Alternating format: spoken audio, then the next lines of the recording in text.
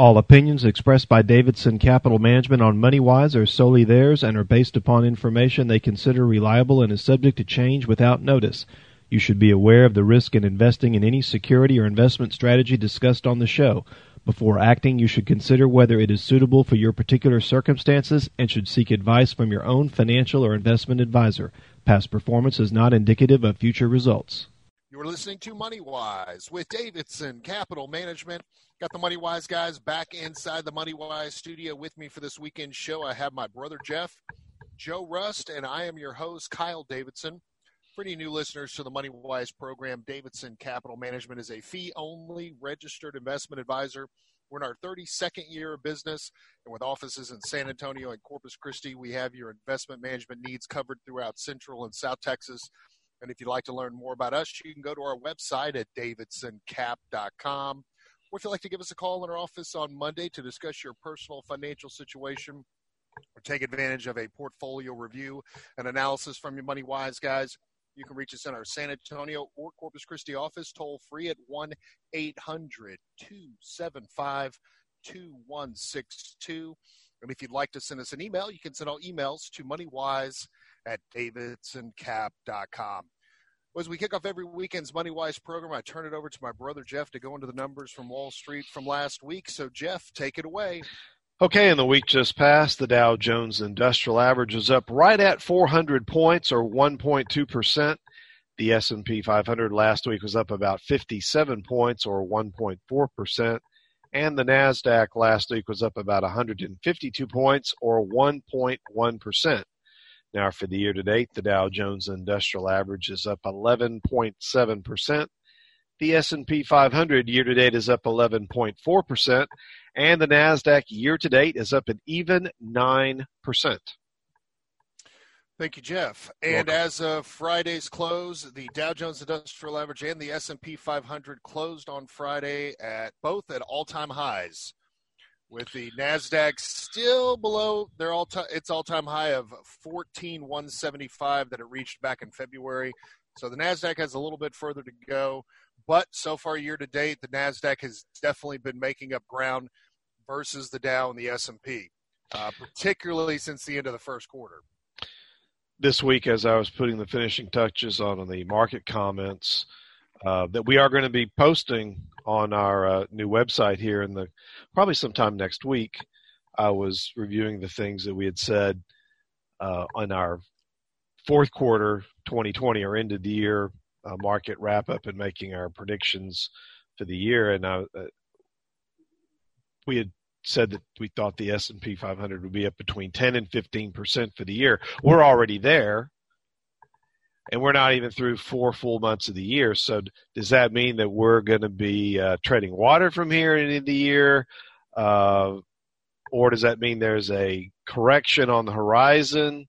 I think probably there's going to be some water treading somewhere in here. But I do think at some point there's going to have to be some sort of correction. We just can't keep going up 1% a week.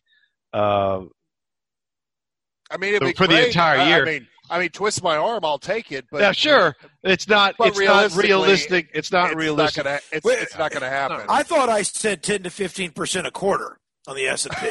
Oh, is that now? You're just kidding. I'm just kidding. No, that was not it.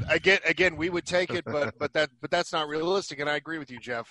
I also upped our prediction for interest rates as measured by the 10-year Treasury in our latest market comments. I think I originally would put in a 0.5 to 0.75% increase for the entire year, and at one point earlier, a few weeks ago, the 10-year Treasury was pushing in and around 1.7% yield. It's now since backed off to just slightly under 1.6% yield, but that's still much of what we'd already predicted for the year. So I've raised our prediction to somewhere between 2 and 2.25% sometime this year. Not sure if we'll end the year there, but I think interest rates are going to be a little higher than what we had originally expected. But the markets have, by and large, digested the increase in interest rates rather well. Does that mean that all stocks have done equally good are all up 11.4% as the S&P 500 currently is? No, of course not. The growth versus value, value is still beating growth this year, the complete opposite of 2020, by a pretty wide margin. It's being reflected in some of the names that we own in our portfolio still that did very well last year, and they're doing fine this year. They're just not doing as well as some other stocks. Now, will earnings that next week, earnings will really be coming out in earnest. And some of the big tech names are going to be on tap here in the next 5-6 trading days. And it's going to be very interesting to see how some of those react to their earnings reports. First thing that comes to mind is Apple. We've been talking about Apple's earnings for the fourth quarter of last year that came out in January were way ahead of expectations, and the stock basically has done nothing since. But again, that's the big question, because we saw value with its outperformance in the first quarter of this year. But so far in the second quarter, and we've seen so far this month, we've started to see growth starting to pick up the pace, the buying pace, and some of the tech names. And one big sector that has really been underperforming this year has been healthcare, believe it or not. And healthcare, which for year over year has been a really hot sector from a performance and a momentum standpoint, just below what technology has done, historically going back several years. And healthcare this past week has finally started to catch some bids or catch some buying, because we saw some of our healthcare names, have 3, 4, 5% up days this past week. And so healthcare is starting to get a little bit more of a look from investors, since it has been underperforming the first, 3.5 months of this year. And as far as earnings, Jeff, I mean, this past week, a lot of the big banks came out. Earnings beat top and bottom line across the board. Didn't have any huge upside breakouts from a performance standpoint, because the financials have been having a better year so far year to date. But we saw very solid earning results from the big money center banks. Money's been flowing into the banks because of higher interest rates. Generally, higher interest rates are good for investing in bank stocks because their net interest margins get wider as interest rates go higher. It's not great for borrowers, obviously, but even at these low interest rates and them going up just a little bit, we're still at historically low interest. We're just not at historically the lowest rates we've ever seen. Nor do I believe that we'll ever see a 10-year Treasury at 0.31%. Like they were on March the 9th of 2020. That's probably it's highly unlikely that we'll ever see anything like that again in our lifetimes. I mean, that kind of like the Mark Haynes bottom back in March 9th of 2009, calling it the generational low. That would be considered the generational low for the 10-year Treasury yield. Well, let's take our first commercial break. You're listening to Money Wise with Davidson Capital Management. Your Money Wise guys will be back after this. Welcome back. You're listening to Money Wise with Davidson Capital Management. If you'd like to learn more about the Money Wise guys, you can go to our website at davidsoncap.com. Or if you'd like to give us a call in our office on Monday to discuss your personal financial situation or take advantage of a portfolio review and analysis from your Money Wise guys, you can reach us in our San Antonio or Corpus Christi office, toll free at 1-800-275-2162. And if you'd like to send us an email, you can send all emails to moneywise@davidsoncap.com. So if you're just tuning into this weekend's Money Wise program, we were going into earnings season, which started this past week primarily with the big money center banks beating top and bottom line across the board. And I just wanted to kind of bring everyone up to speed where we are so far. And this is as of Friday. And according to FactSet, overall 9% of the companies in the S&P 500 have reported actual results for the first quarter of 2021 to date. Of these companies, 81% have reported EPS earnings or earnings per share above estimates, which is above the 5-year average of 74%. Now, if 81% is the final percentage for the quarter, it will tie the mark of the second quarter of 2018 for the second highest percentage of S&P 500 companies reporting a positive earnings per share surprise since FactSet began tracking their numbers going back to 2008. So in aggregate, companies are reporting earnings that are 30.3% above their estimates, which is above the 5-year average of 6.9%. I mean, that's a huge difference. So if you want me to throw a little bit of cold water on that, just a touch. Yes, please. What happened in 2018? Breath. What happened in 2018? Well, in 2018, in the fourth quarter, we had the big corrective move. Right. Because you and I were sparring before the show went to air about whether the Federal Reserve would change their tune at any time during 2021. And we had talked about a Federal Reserve governor whose name escapes me, one that I've really never heard of. I think it came out on Friday and Clouda? Clouda was in. Was it Clouda? Okay. I don't remember who it was. It was someone. I thought it was on Friday. That it came out and basically said that the economy is just primed to skyrocket. Those weren't the exact words, but along those lines. And then he said, and then in addition to saying that, the Federal Reserve governor said that they saw no need to make any changes to interest rate policy, and let's talk about that. Okay. Let's talk about that because Clouda, I believe it was Clouda, if memory serves me correct, said, he doesn't anticipate seeing any kind of discussion about raising rates until late 2022 into 2023. And then Jerome Powell echoed the same sentiment this past week. And so even though they're talking about, sizable GDP growth for this year, the economy recovering from the COVID pandemic as states continue to reopen across the country, more vaccines get in arms, all the positive things that are going to be happening in the economy, that they still feel that inflation is going to be moderate and it's not going to necessitate the Federal Reserve to act. Now, granted, that's as they sit today. Things can change. Right. And what the word that Powell used is transient. And that means, in essence, what that means to me is that there will be periods of higher, where increasing velocity in inflation and times where the velocity has gone down. And speaking of velocity, if that's going to be the word for this weekend's show, the Consumer Price Index, the CPI, was announced this week on Tuesday. And it was up 0.6% in the month of February, which ties for the largest increase since August of 2012.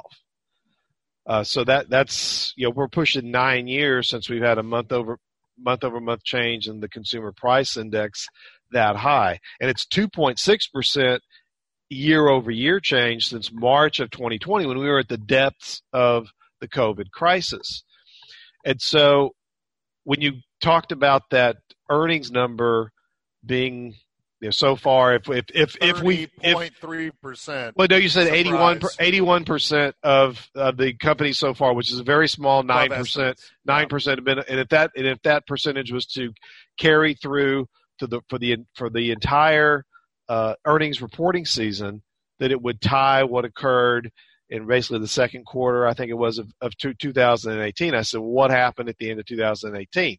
The end of 2018, the Federal Reserve changed their tune and said that they may start start raising interest rates, and that caused a 20% decline in stocks in a pretty short order. But this is where our big debate comes into play, Jeff, and what we were debating before we started recording the show. I don't think the Federal Reserve is going to even be whispering raising rates or stopping quantitative easing until all the state economies are open. We're all back to not having to wear masks 24/7. Well, at least in Texas we don't, but in other states that are a lot more restrictive than we are, and unemployment gets back down to the pre-pandemic level. I don't think they're going to be talking about that. And yes, we're going to see transitory inflation in certain sectors. I mean, we've already talked about lumber and the supplies that go into homes and the kind of inflation that they've seen there. Yes. But gasoline, well, that's, we know why Yes. gasoline is higher. We don't need to go into that. All of our listeners know why gasoline is higher. But the bottom line is, even with this transitory inflation in these certain sectors, because the way that the Federal Reserve is now calculating monetary inflation and averaging it over an extended period of time, that is going to give them cover to continue to not have to raise rates. And there's the oldest saying on Wall Street, you don't fight the Fed. And if the Fed is going to be dovish, their dovishness was reiterated this past week. Now we see corporate earnings just blowing past estimates. Now, granted, we're comparing it to the earnings of the COVID pandemic from 2020, so obviously they're going to look huge. But when you're also talking about GDP growth between 7 and 8%, the biggest thing that I've been hearing in the financial entertainment press, it's finding people to go to work. Companies all across the country are having problems getting people to come back to work. Well, it's because of the stimulus check. Exactly. There are a ton of restaurant owners here locally in San Antonio, and one of them just opened up a brand new barbecue joint, and he could not get servers or bussers to come back to work to open up. So to your point, Kyle, I mean, that's a very major factor. And when are we going to actually have full employment?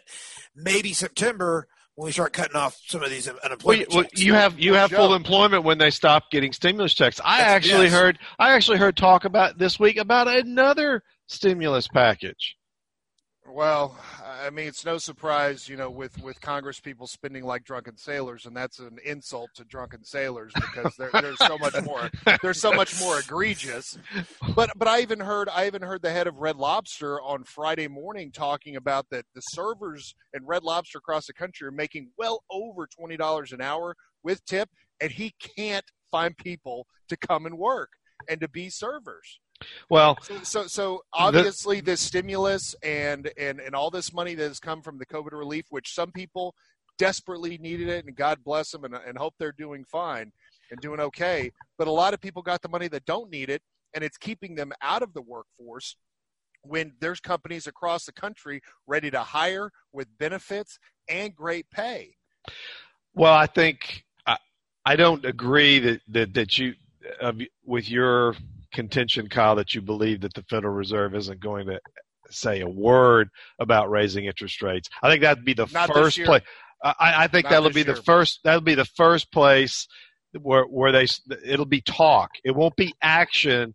It'll be talk about taking action. But Jeff, we saw what talk did in the fourth quarter of 2018. Hopefully, Jerome Powell learned that words have consequences. Powell doesn't make decisions on interest rates 100% based on the value of the stock market. No, so I understand that. I don't think that we're going to have, if we had the CPI, the Consumer Price Index, go up 0.7% next month, 0.8% the month after, 0.9% that would not be transitory. Or have a 1.1%, somewhere we have an over 1% change month over month.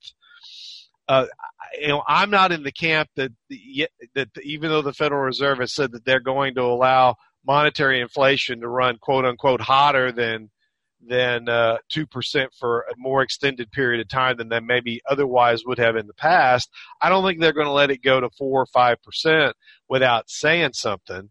Now, are we going to get to 4? Exactly. I think we could. You think we're getting sure? To 4 or 5? Why not? In an Amazon economy. And for our listeners that don't know what that means when I say Amazon economy is because technology, in my belief, has what's helped keep monetary inflation at bay because there's so much more competition for the consumer's dollar and they're always competing on price, and it's a race to the bottom. And it's a race to the bottom when it comes to price. And they've done stories about it years past in the Wall Street Journal talking about this Amazon economy. And again, a lot of, some of this inflation and a big chunk of this inflation actually comes from services. You do know that Amazon doesn't always have the lowest prices on everything, right? Yes, Kyle? Jeff. I'm just saying what I mean by Amazon economy. I'm not talking about Amazon specifically. Jeff shops online a lot. He knows. I'm just talking about technology in general is bringing the prices of consumer goods down. Let's take another commercial break. You're listening to Money Wise with Davidson Capital Management. The Money Wise guys will be back after this. Welcome back. You're listening to Money Wise with Davidson Capital Management. If you'd like to learn more about the Money Wise guys, you can go to our website at davidsoncap.com. Or if you'd like to give us a call in our office on Monday to discuss your personal financial situation, take advantage of a portfolio review and analysis from your Money Wise guys, you can reach us in our San Antonio or Corpus Christi office toll free at 1-800-275-2162. And if you'd like to send us an email, you can send all emails to moneywise@davidsoncap.com. All right, so I got a question. I got a question to start off. I might have an segment. answer. Okay. It's almost Davidson Fight Night or Fight Club. No, but it's not not. quite. No. It's It's just. healthy debate. It's just It's just. We'll call it a poll. How about that? Okay.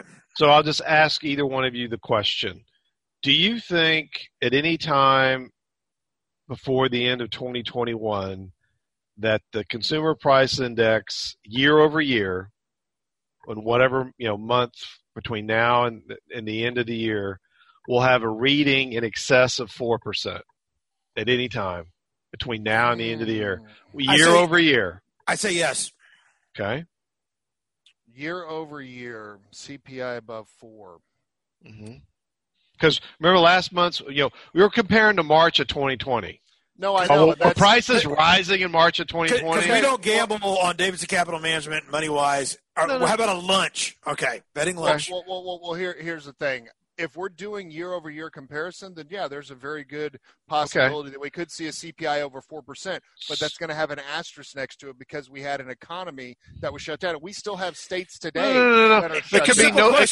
It could be November to November. I mean, it could be October it could be October. But that would be twice what the Federal Reserve's target is. Right? If we had a year-over-year inflation, if we had months where we got to like over 3, and then it got to a high 3%, and the next thing you know, it's over 4%, and you don't think Powell is going to come out and start saying some words about, well, we're probably going to have to be looking at change, They're going to use all those Federal Reserve speak words that they always use. You know what's coming. They're going to talk it down before they raise the rates.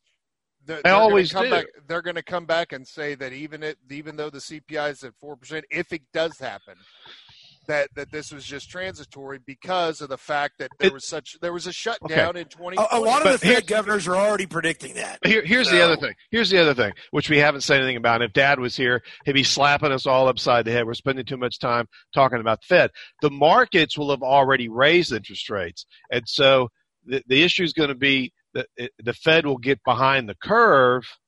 If next thing you know, the 10-year Treasury is over 2.5. But you push. What's happened the last 2 weeks, Jeff? I know it's backed off a little bit.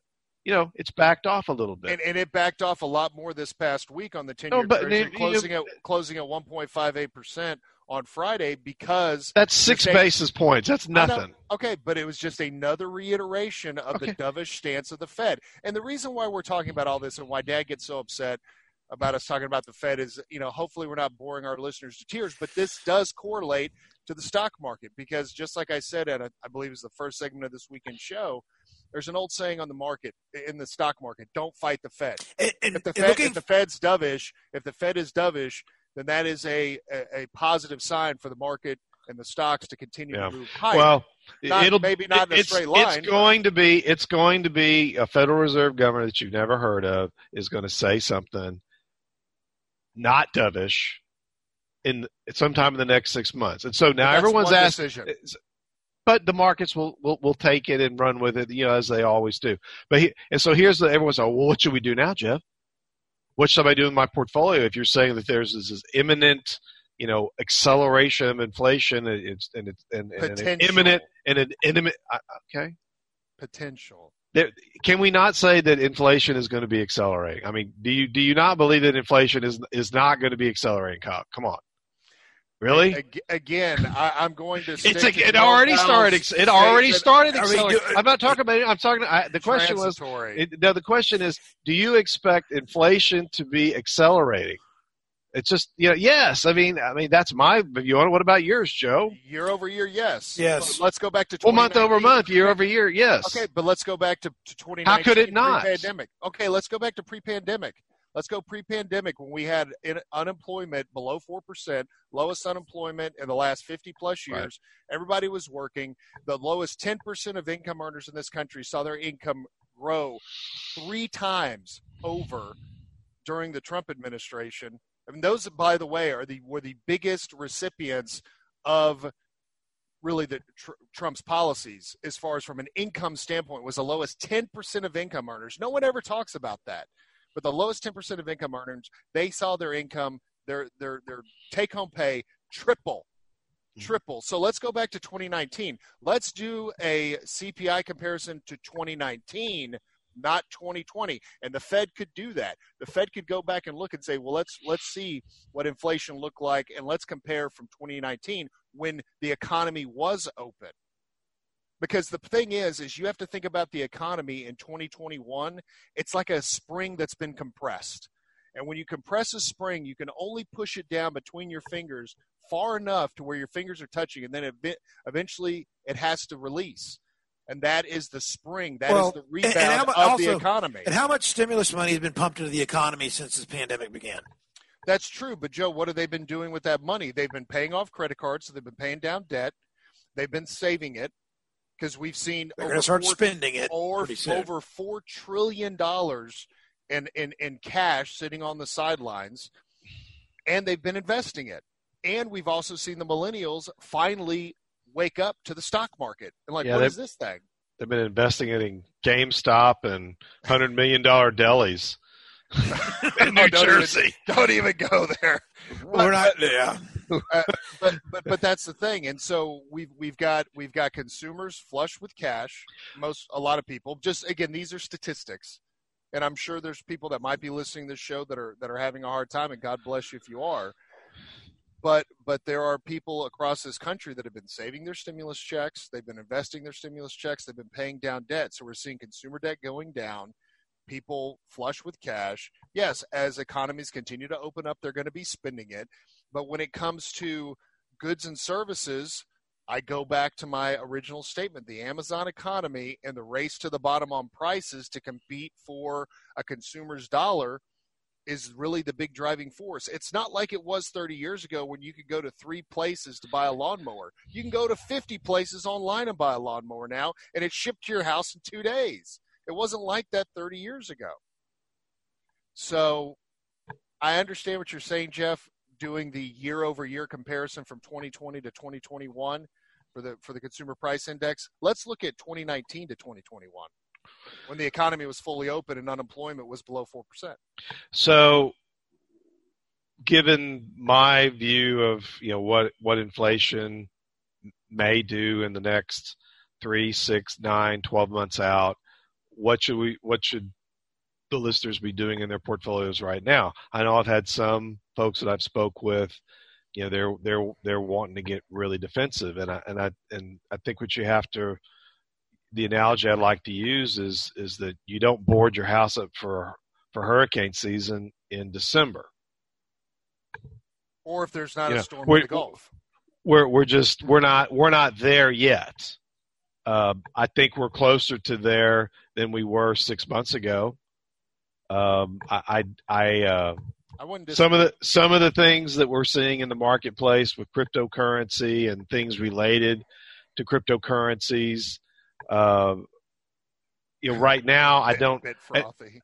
A bit frothy. I wrote a little bit in the market comments making comparisons between cryptocurrencies and late 20th century.coms. And the thing about the late 20th century.com era is a company would come out and change its business model or put .com on its name of the company, and the stock would go up, 30, 40, 50% or more in a matter of weeks. That was showing that was definitely the signs of a market top and a big bubble brewing.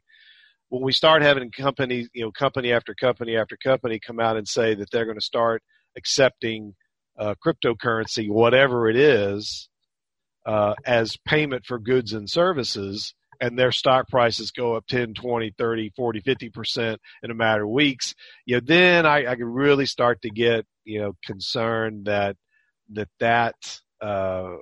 asset class is being fueled by some really rampant bubble-ish type speculation. That's not what's happened. We didn't see much of a move in Tesla's price when they announced that they were going to start allowing people to buy cars with a Bitcoin. And the thing is, I mean, is it a store of value when Bitcoin can fluctuate 3, 4, 5, 10% in a given day? No. I mean, you go to buy your Tesla and you think you've got enough Bitcoin to cover Right. the cost, and then all of a sudden Bitcoin's having a bad day, and now you can't buy it. And I'm not really a store of concerned. value? Yeah, and I'm not concerned that if there's another 40, 50 plus percent correction, crash, whatever you want to call it, in the value of cryptocurrencies, whichever flavor you like. I don't think that's necessarily going to spread into the broader market as a whole and cause some sort of market, big market turmoil. Over big. Yeah, I don't see that. Some people have wondered if that might happen, and that's just not something that I'm particularly worried about. But I think, like what you said in the market comments was dead on, Jeff. It's not really about the Bitcoin currency itself. It's the technology that runs it, the blockchain. And there is really a good opportunity for this technology to be utilized within the financial markets and just a bunch of different kinds of markets and industries. So it is very much, the blockchain is definitely a legitimate computer system and technology. Well, let's take another commercial break. You're listening to MoneyWise with Davidson Capital Management. We'll be back after this. Welcome back. You're listening to MoneyWise with Davidson Capital Management. If you'd like to learn more about the MoneyWise guys, you can go to our website at davidsoncap.com. Or if you'd like to give us a call in our office on Monday to discuss your personal financial situation or take advantage of a portfolio review and analysis from your MoneyWise guys, you can reach us in our San Antonio or Corpus Christi office toll free at 1-800-275-2162. And finally, if you'd like to send us an email, you can send emails to MoneyWise at davidsoncap.com. Geez, I'm already ready for the weekend. It just happens sometimes. Good job, Kyle. Yes, thank you. Appreciate it. It's Friday. You know what it was? I was thinking about, and it's actually the launch of our new website is what I was thinking, because I was giddy. The DavidsonCap.com website that we just went live this past week, and so it's nice. I will say Jeff's market comments are extraordinary, and they are. They're lengthy, they're wordy, but they're awesome. Yes. So. One thing we kind of tease the listeners a little bit. We've been having some discussions about having our own YouTube channel, and we've got Faces for Radio. But yeah, we have Faces for Radio. I'm going to go to Ulta and get some makeup, which we own in our portfolio just for this. No, we used to own Ulta, Joe. Wait, we used to own Ulta. Sorry. And maybe we're not going to call it the MoneyWise guys. We're going to call it the Brisket Boys. Or the I get no reaction from that. I did get several clients who really loved our brisket analogy from last weekend's show. That's how we use the analogy of how you build a portfolio. All the ingredients, you got to let it cook for a while. Marinate. You got to let it marinate.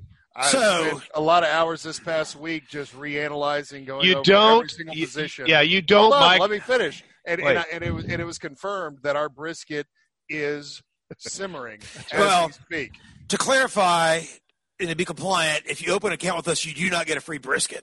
It's not like you walk into the bank and you open up an account, or when I was at a certain other bank, you open up a brokerage account and you get airline miles. We don't work that way at Davidson Capital Management. We keep our fees low to pass on the extra returns to you. That's right.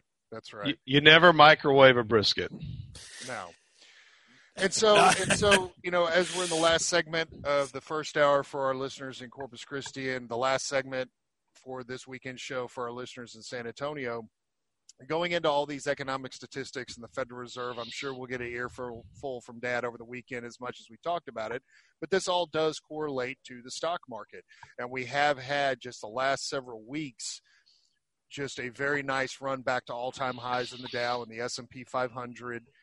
It's getting to a little bit of an overbought position, and with where we are return-wise with the S&P 500 being up 11.4%, and we've said this on past shows, but just want to reiterate it, that, this year and any time when you're investing in Wall Street, there's going to be volatility. But with this kind of run that we've had, 3.5 months into 2021, and as we said earlier in the show, there is a pullback out there. There is going to be a corrective move. Is it going to be triggered? I would think if it's triggered, it's going to be more of a technical correction as opposed to fundamentals. I don't think the Federal Reserve is going to be coming out and saying anything concerning interest rates as far as raising it or stopping quantitative easing, because we're still trying to get the economy back up to speed. One thing I did want to mention before the close of this top hour, this first hour, is John Boehner, the former Speaker of the House, was being interviewed this past week on several different shows, and he said just with absolute certainty that this infrastructure bill and the way that it is currently formatted is not going to pass through Congress, and he felt very secure in saying that these tax increases in the form that they're being presented right now will not go through. Now, take it for what it's worth. I'm sure he still has plenty of contacts on both sides of the aisle in Washington, but for him to go out on national TV on a couple of different interviews repeating this, it's kind of some food for thought, because I know that is a fear that has been in investors' minds of what happens to the market, what happens to the economy with higher taxes, what happens in corporate America, and then passing those higher tax costs onto their consumer, and then just the wild spending that's taking place in Washington, continued wild spending taking place in Washington, and what's going to be the end effect. Yeah, I think when the 2020 election and the dust settled, Kyle made a very, very strong point about Manchin and his impact, and we're already seeing that. Yes, the senator from West Virginia, and what's going to get passed and what is not. And if he's not on board, what you're talking about coming to fruition, it's dead in the water if he's not on board. Because not a single Republican is going to be voting for a tax increase or, any type of this infrastructure bill the way it is, because they want it to be more pinpointed. Let's spend $600, $700 million on roads and bridges, airports, very specific infrastructure, and not just the wish list of every single special interest that the Dems have been wanting to spend money on for the last 4 years while President Trump has been in the White House. So, we'll see. As I've said on this show, Joe Manchin is the king of Washington because it has to pass his desk. And if it doesn't pass his desk, it's not going anywhere. It's dead on arrival. But the Republicans still do have a feather in their cap where they can not create a quorum, not have a quorum, and then nothing's going to happen. And then we can bide our time to November of 2022. Sorry, I got a little political in the last segment, but I just thought it was very interesting, Boehner, and how just sure he was that what has been presented by the Biden administration is not going to be passing muster and getting through Congress in its current form as it was presented to us. So maybe there'll be a little bit less hand-wringing, hopefully. Well, the market. What's the markets in the last few weeks? It's continued to march higher, and we're just now going to be getting into the thick of earnings season starting next week. Earnings need to confirm the moves that the markets have made this year. Right. We've got to have 80% plus of the companies come in ahead of expectations and give even better outlooks for the remainder of the year, or there's going to be a pause in stocks in here. Next week, we don't have a lot of economic news with existing home sales, leading economic indicators, and new home sales. So really, the focus next week is going to be squarely on earnings.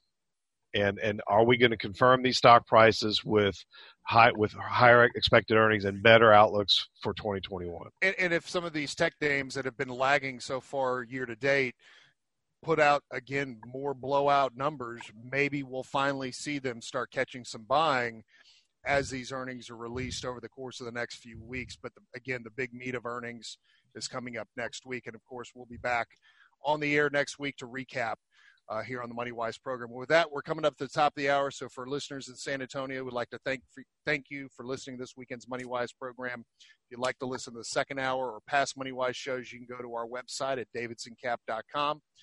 For listeners on 1360 KKTX in Corpus Christi, stay tuned, because when we come back from the top of the hour break, we'll be diving into the second hour of this weekend's Money Wise program and going into investor education.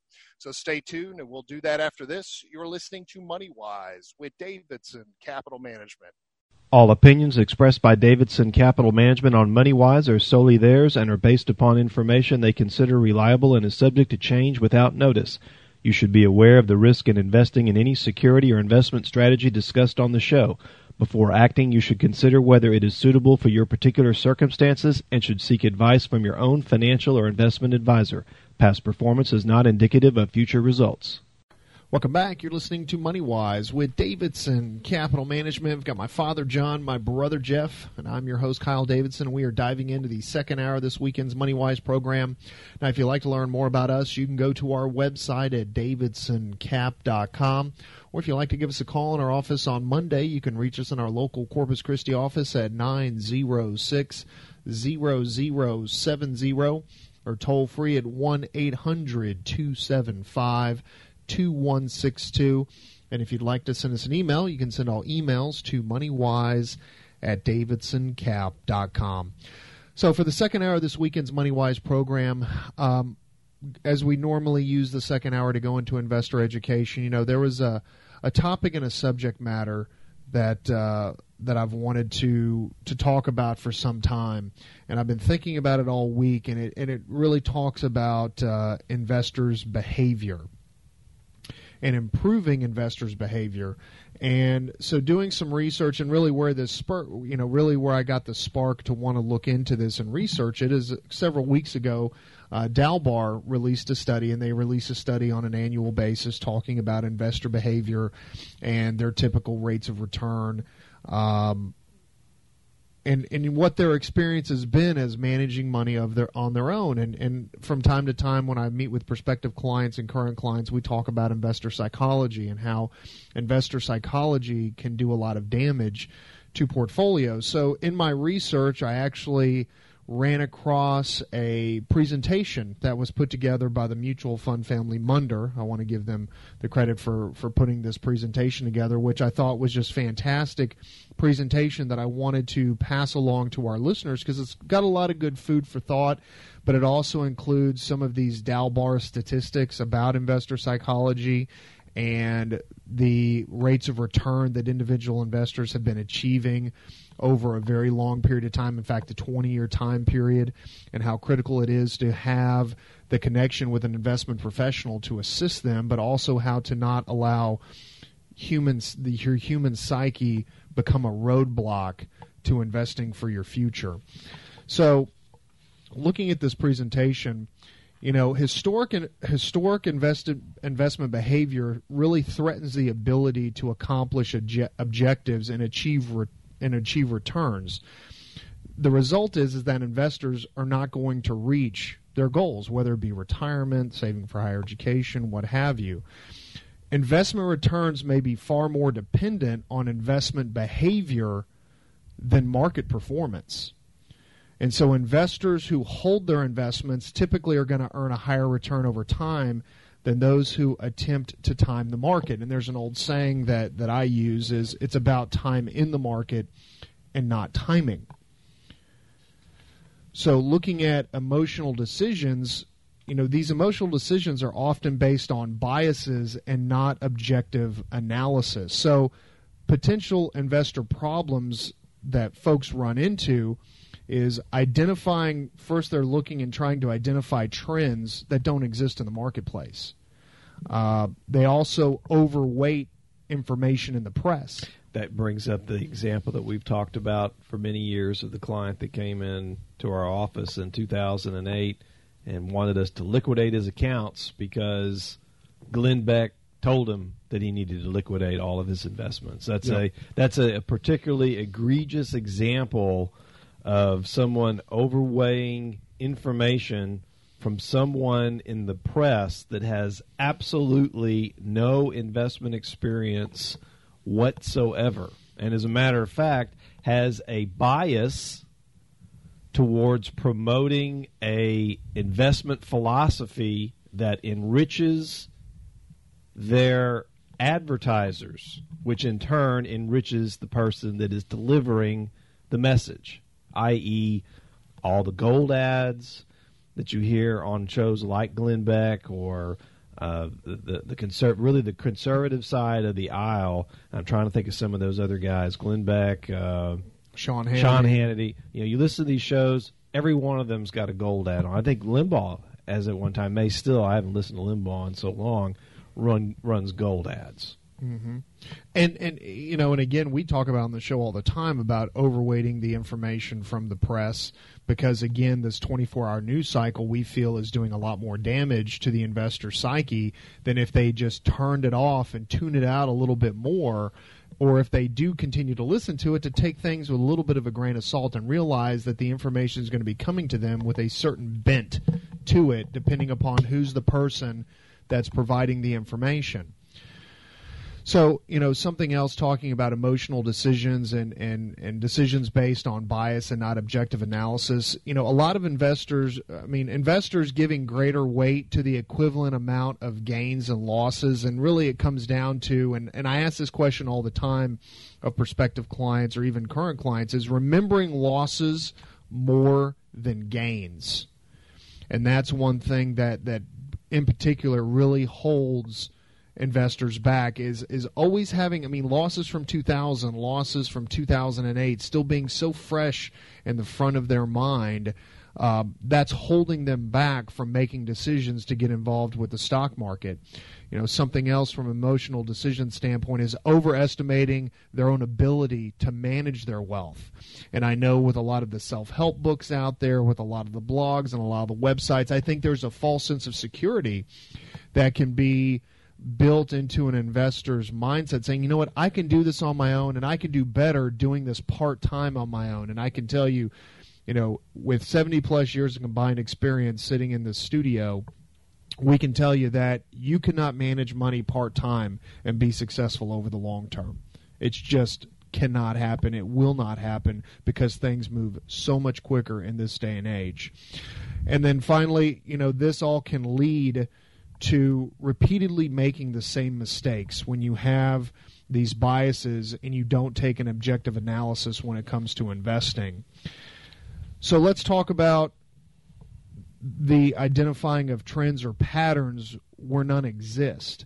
One thing that individual investors do all the time is chasing the hot dots, or basically chasing the hot stock, or chasing the hot investment du jour. For many years, hot asset class. Hot asset class. For many years, it's been what? Precious metals. It's been all about gold. The late 90s was internet silver, stocks.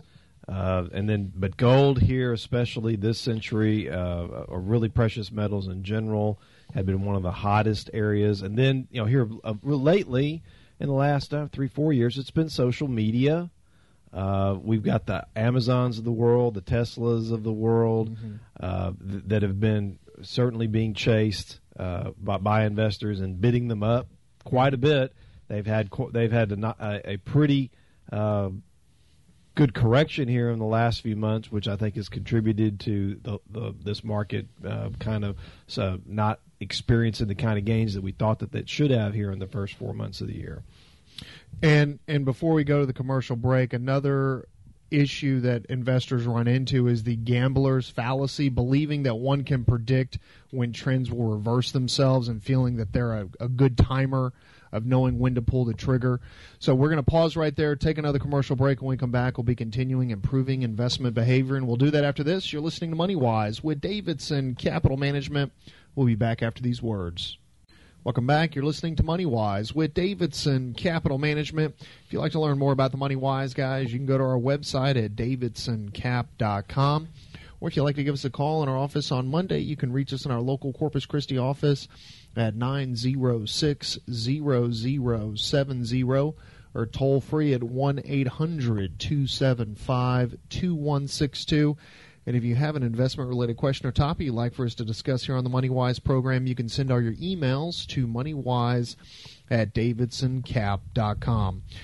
So talking about improving investor behavior, going through a presentation, talking about investor psychology. Before we went to commercial break, we were talking about a lot of issues that investors run into, in particular those that are managing their own assets. And one big issue that investors run into is chasing the hot dots, or basically chasing the stock du jour or the sector du jour.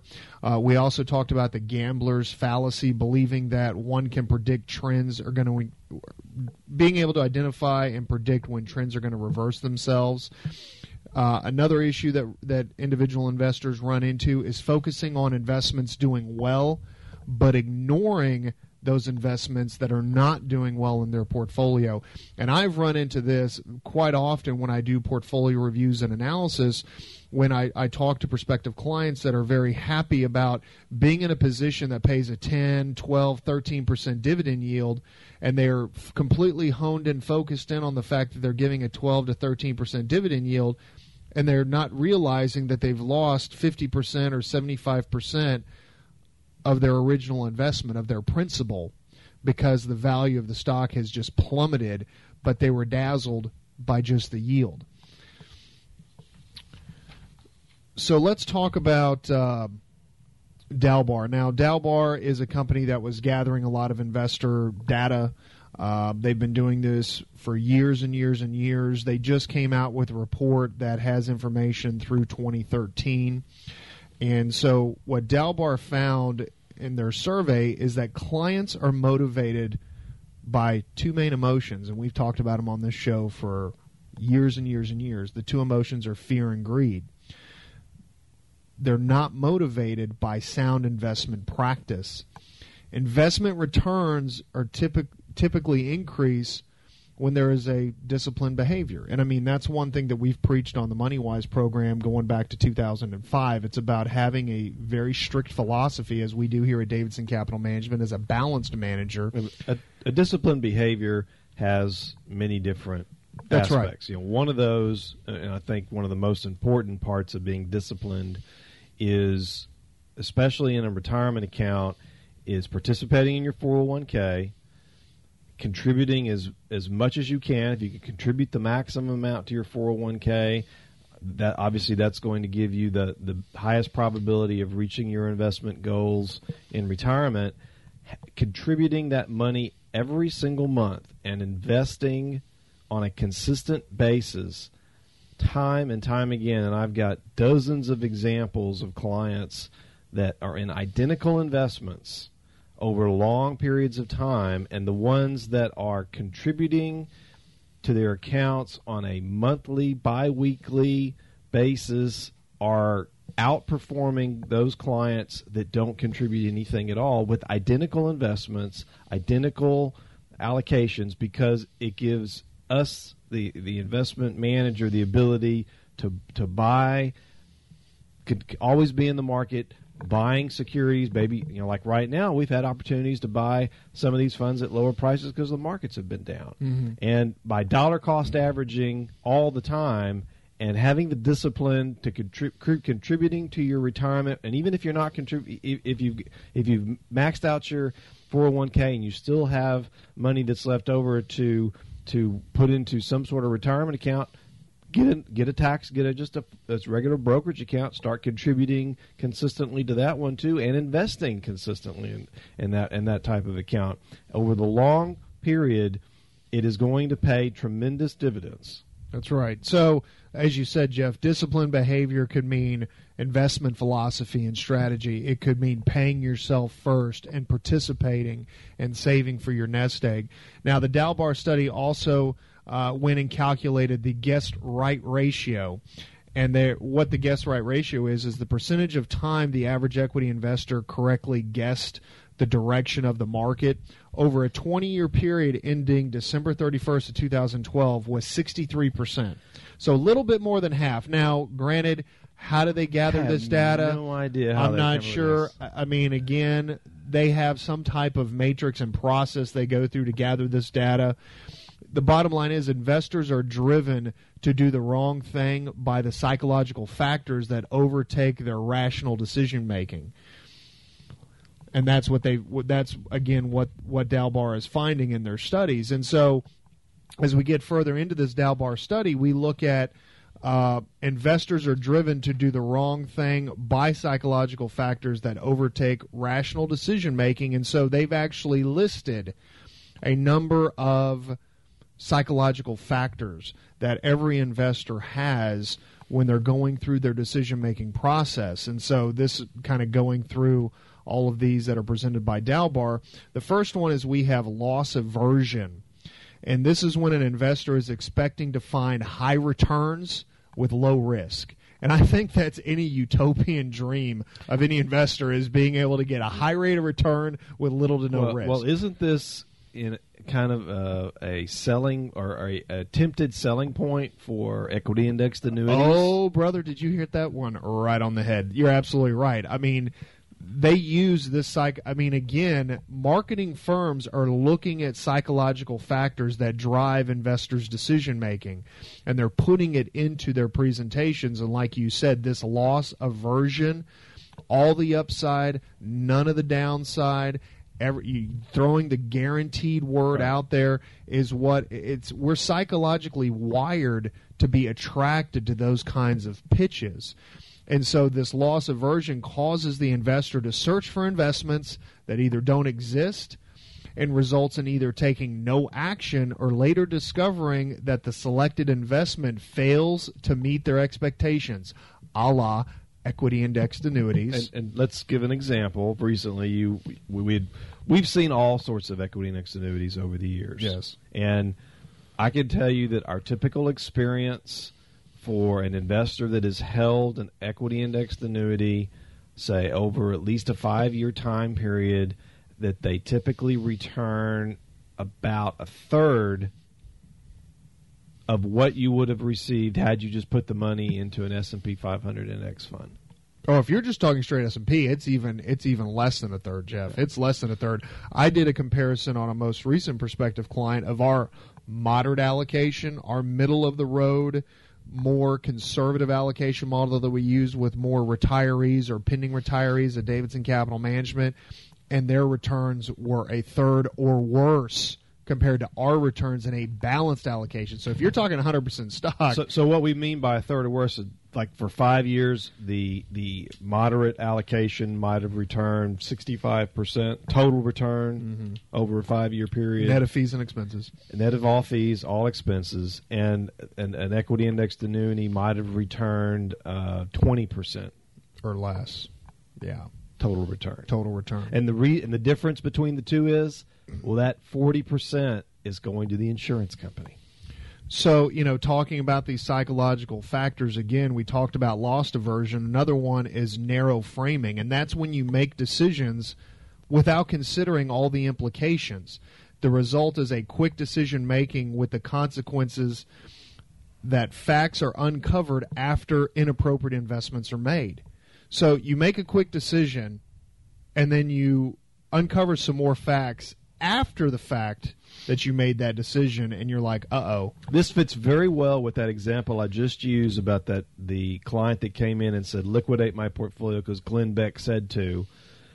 And then, 1 week later, 2 weeks later, Glenn Beck went on air and said, hey, I'm a schlub. I said this on my show here recently, but don't listen to me because I don't know anything about investments. So the inappropriate investment that was made was pulling the investments. That was the inappropriate investment, was taking everything out and putting it into cash. That's right. So here's another psychological factor that affects investors and their decision-making is anchoring. Now, anchoring is a very powerful communication method, but can mislead investors unless it is used with caution. So investors can be misled about the stability of an investment if analogies are used to represent stability, and analogies of growth can also lead to unrealistic beliefs and expectations. Again, leads back to indexed annuities. When I read this, I just think of sales pitches that are more prevalent in the marketplace and even on different radio shows across the state. And again, using now this psychological effect of anchoring. presenting and misleading investors with the stability and the potential performance of this product. And we've been mentioning equity index annuities, for example, but there are other examples such as private placement REITs. That's right. They're sold based on their yield, but we kind of gloss over the fact that how illiquid they are and how the value of the security could go down, and how those aspects of the investment are not discussed, but the focus is all on the yield. That's right. And not can I get my money out if I need to liquidate? How fast can I get a hold of my money? And what is going to be the underlying value of my principal investment? Kind of going back to that. I'm getting a 10% yield, but I've lost 50% of my principal investment. Well, how is that beneficial to your portfolio? Well, we're coming to the bottom of the hour, so we're going to take the break. When we come back, we'll be continuing improving investor behavior, and we'll do that after this. You're listening to Money Wise with Davidson Capital Management. We'll be back after the break. Welcome back. You're listening to Money Wise with Davidson Capital Management. If you'd like to learn more about the Money Wise guys, you can go to our website at davidsoncap.com. Or if you'd like to give us a call in our office on Monday, you can reach us in our local Corpus Christi office at 906-0070 or toll free at 1-800-275-2162. And if you'd like to send us an email, you can send all emails to moneywise@davidsoncap.com. So continuing our presentation in the second hour of improving investor behavior, and again going into psychological factors that Dalbar, who is a financial industry information gathering company that does a lot of surveys, I wanted to do something talking about the psychological factors and psychological effects that individual investors have, or how the psychological mindsets can hurt investors' portfolios over the long term. And so we were going through the different psychological factors that have this effect. We've talked about loss aversion and narrow framing and anchoring. But we talk about next is mental accounting, and that's when you take undue risk in one area and avoid rational risk in others. And I would say the best example, Jeff, in this area would be in precious metals. That would be one area. I would also say that to us in this market environment, taking risk in long maturity fixed income securities. That's right. And avoiding the quote unquote risk that is inherent in investing in stocks. To us, and this may seem odd to some people listening to the show, is we believe there's more risk in owning long maturity fixed income securities, whether they be municipal, government, corporate, than there is in owning the equivalent stocks of the same companies. We see more risk in owning a 30-year Exxon bond than we do maybe owning Exxon stock or AT&T or Verizon or hundreds and hundreds and hundreds of other companies. So even though you're talking about gold in particular, because we've seen a lot of many clients that have had large positions in gold, but I could also say the same thing for cash. Just plain old straight cash. The risk that investors are taking by having large amounts of cash in their portfolios is they're not getting any growth whatsoever.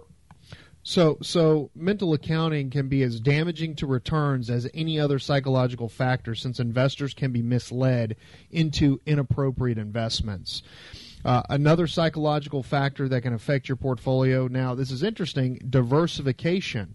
Now in diversification, you're obviously seeking to reduce risk, but simply using different sources. Now it's extremely valuable investment strategy, but can also be misused to create a false sense of protection that results in potential return-killing action. And I think the best example of this, Dad, is you talk about Jim Cramer when people call up and say, am I diversified? Yes. And they have three or four stocks.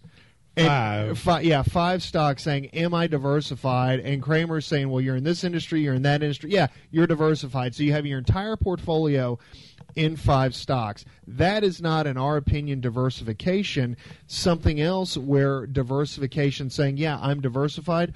What if you owned a bunch of different companies in the same industry? And I hate to quit picking on gold, but gold miners, for instance.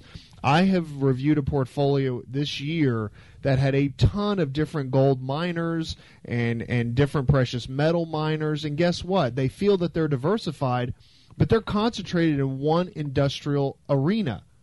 And so that's, again, when we talk about diversification, we're talking stocks, bonds, large cap, mid cap, small cap, international bonds, domestic bonds, short maturity bonds, cash. That's diversification. It's not 5 stocks of 5 different industrial companies and that's it, or having 15 companies in one industrial sector. That's not diversification. So be very, very careful and understand what true diversification means.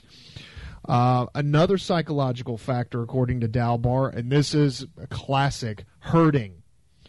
Copying the behavior of others, even in the face of unfavorable outcomes. Investors that go along with the crowd simply because there is a crowd tend to avoid catastrophic errors but seldom achieve above average results. High returns are not achieved by herding. And, I mean, again, that herd mentality, I mean, it has been reported in so many different publications how, you know, again, long-term success, I mean, even thinking more of a, being more of a contrarian as opposed to following the herd. Another psychological factor is regret. You know, treating errors of commission, which basically means decisions that you have made, you're treating them more seriously than errors of omission or a decision that you should have made. That basically means being extremely hard on yourself for deciding to buy this stock or this mutual fund as opposed to something else. And investors who fear decision making lose their upside potential through inaction or reversal. Inaction can prevent losses caused by poor decisions, but is unlikely to produce higher potential returns. So again, inaction. You don't want to have inaction. Another psychological effect, media response. Before you go into that, Yeah. I think the inaction kind of ties in with folks overestimating their own ability to manage their wealth. That's right. Because they get too busy. Mm-hmm. And when you get too busy, you run out of time, or you're too tired, you got other responsibilities, then you can't set aside enough time to really look at your portfolio, understand what's going on, and take action when action needs to be taken. That's right. And so here's another one that, again, goes along with the media response. It's a tendency, it's another psychological effect. It's a tendency to react to news without reasonable examination. Going back to that Glenn Beck example, familiar media sources have become less reliable as they compete with newer, faster, and low-cost outlets. At the same time, new media outlets seldom have very thorough authentication. The question of reliability raises the concern about reacting to news. So again, that media response, and we've talked about that ad nauseum on this program. And then finally, psychological factor that holds back and affects investors' portfolios over the long term is optimism. Now, Dad, I know we've used on this program, what's the bad 4-letter word? Hope. Hope. The belief that good things happen to me and bad things happen to others. Optimistic investors hold on to investments after it becomes evident that losses are not likely to be recovered. Holding on to poor investments is yet another way psychological factors can reduce potential returns. Hope is a bad 4-letter word. So with all this said, let's talk about the performance of the average equity investor. And this is a 20-year statistic, and this is through 12/31/2013. According to Dalbar, the average equity investor's return for 20 years annualized is 5.02%. Now here's the tough pill to swallow. The S&P 500 index, same time period, up 9.22%. Almost double what the individual average equity investor has realized in their portfolio for a 20-year time period because of the psychological factors that we just went over. I mean, I think that speaks volumes. I'd be curious. I know you didn't do this. I'd be curious to know what a moderate allocation portfolio had done during that time period. I know it's going to be close to that. I mean, when we're talking about the S&P 500, we're talking about a 100% stock portfolio, which is not something that we would recommend to any of our listeners to put 100% of their investments in stock. The optimum rate of return for us lies somewhere between these two numbers, but because 5% is very low. Most people plugged into their investment projections for the future when they're trying to figure out how much money they needed for retirement, and they used a particular rate of return in their investment portfolio. I don't think anybody was using 5%. Well, a 20-year bond 20 years ago would have yielded more than 5%. Mm-hmm. Which means if you just bought a 20-year bond 20 years ago and held it for the 20 years, you would have done better than the average investor from the study. I think the average 100% in stock. Yeah, the average investor, by and large, I would say, sells out at the bottom and is slow to get back in again. Well, I think again, Jeff, when you allow your emotions to dictate your buys and sells, I mean, I think emotion. And along with these psychological factors that we went into, but emotion, your emotional attachment to your assets and your nest egg, again, I think is what's causing so many investors to make these bad decisions. And one huge advantage of having a professional money management team like a Davidson Capital Management, an RIA that has discretionary control, is they help separate that emotion from your nest egg, because you're relying on their expertise and their experience of being in the trenches of managing assets to make those decisions for you. You're separating those psychological factors from your assets because they're out of your control. And by taking those assets out of your control, it's eliminating a lot more emotion. And it becomes a lot more difficult for you to try to pull the wrong trigger on making a decision in your portfolio. Again, an old saying that investors would have, I mean, here's something an investor would say to themselves, a stock's historic high was $50, but then it declines rapidly. The next thought in an investor's mind is, well, once my stock gets back to 50, I'll sell. And that is hope. Okay, well, we're going to take our last commercial break, so we're going to take the break, come back. We'll be wrapping up this Improving Investor Behavior. After we come back from break, you're listening to Money Wise with Davidson Capital Management. We'll be back after this. Welcome back. You're listening to Money Wise with Davidson Capital Management. If you'd like to learn more about the Money Wise guys, you can go to our website at davidsoncap.com. Or if you'd like to give us a call in our office on Monday, you can reach us in our local Corpus Christi office at 906-0070 or toll free at 1-800-275-2162. And if you'd like to send us an email, you can send all emails to moneywise@davidsoncap.com. So we've been talking this whole hour about improving investor behavior, and as Dad said, the commercial break, we've been talking about all the bad things investors have been doing, and I promise you we're getting ready to get to how to improve investor behavior. But before we get there, I want to talk about, again, the most common and potentially most damaging behavior that investors can have in their portfolio.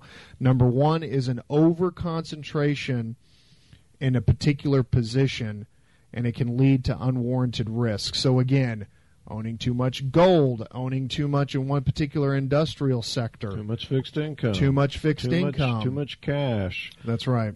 And it's important to understand that the market does not generally reward those who take risk that can be diversified away. So the reason why, again, we maintain a balanced philosophy at Davidson Capital Management, we've had for the past quarter century, and for the next quarter century, we'll continue to have that balanced allocation. Remember that the market is not going to reward those non-diversified huge risks that you take in concentrating in your portfolio in one particular area. And also you have to remember, investors are not adequately rewarded for the additional risk that they're assuming. Failure to diversify a portfolio if a portfolio is not diversified enough, the potential losses may be greater during market downfalls and macroeconomic driven events. So again, this is why it's key to have diversification, have a balanced allocation, and again, to have it actively managed. That's an absolute key. So how do we correct the behavior? How do investors correct the behavior? Well, first and foremost is having an asset allocation. An initial asset allocation model and an ongoing asset allocation model. And an allocation model that is rebalanced. It's not set it and forget it, because we have seen that more times than we can count doing portfolio Set it and forget it reviews. is one of the most common asset allocation that is typically found with a relationship that is more sales oriented than it is active management oriented, meaning the investor has a relationship with a full service broker. They're not in the business of managing portfolios. They typically set an initial allocation when the money's deposited, and they move on. When you buy an annuity, the initial asset allocation is set, and then that's it. You move on. So another way to correct investor behavior is setting and managing realistic expectations.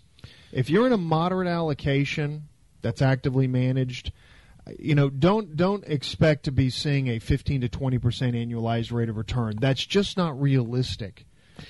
Today, when I see prospective clients, the issue is not having the 15% plus, the double-digit type return expectations like we saw in the late 1990s. Mm-hmm.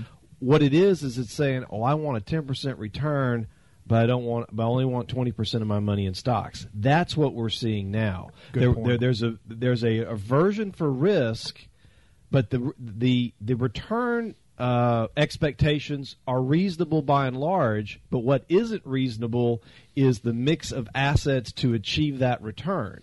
And that's where we have to say, now, you have to understand, if you want an 8%, 9% return, you're going to have 70% of your money in stocks given the current level of interest rates. And that's when the investors say, well, wait a second, I don't want to have 70% of my money in stocks. And so you have to bring down those expectations based on how much risk you're willing to take. So another way investors can help improve their returns and their behavior is maintaining true diversification.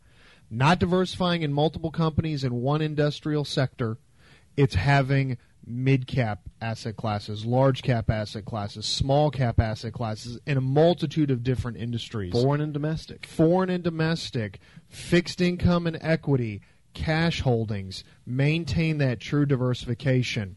Another great way to help improve returns, and Jeff, I know you said this earlier in the hour, dollar cost averaging into investments. If you have a 401k, if you have an IRA, if you have a taxable account, setting up monthly contributions, or if you're in a 401k, per pay period contributions.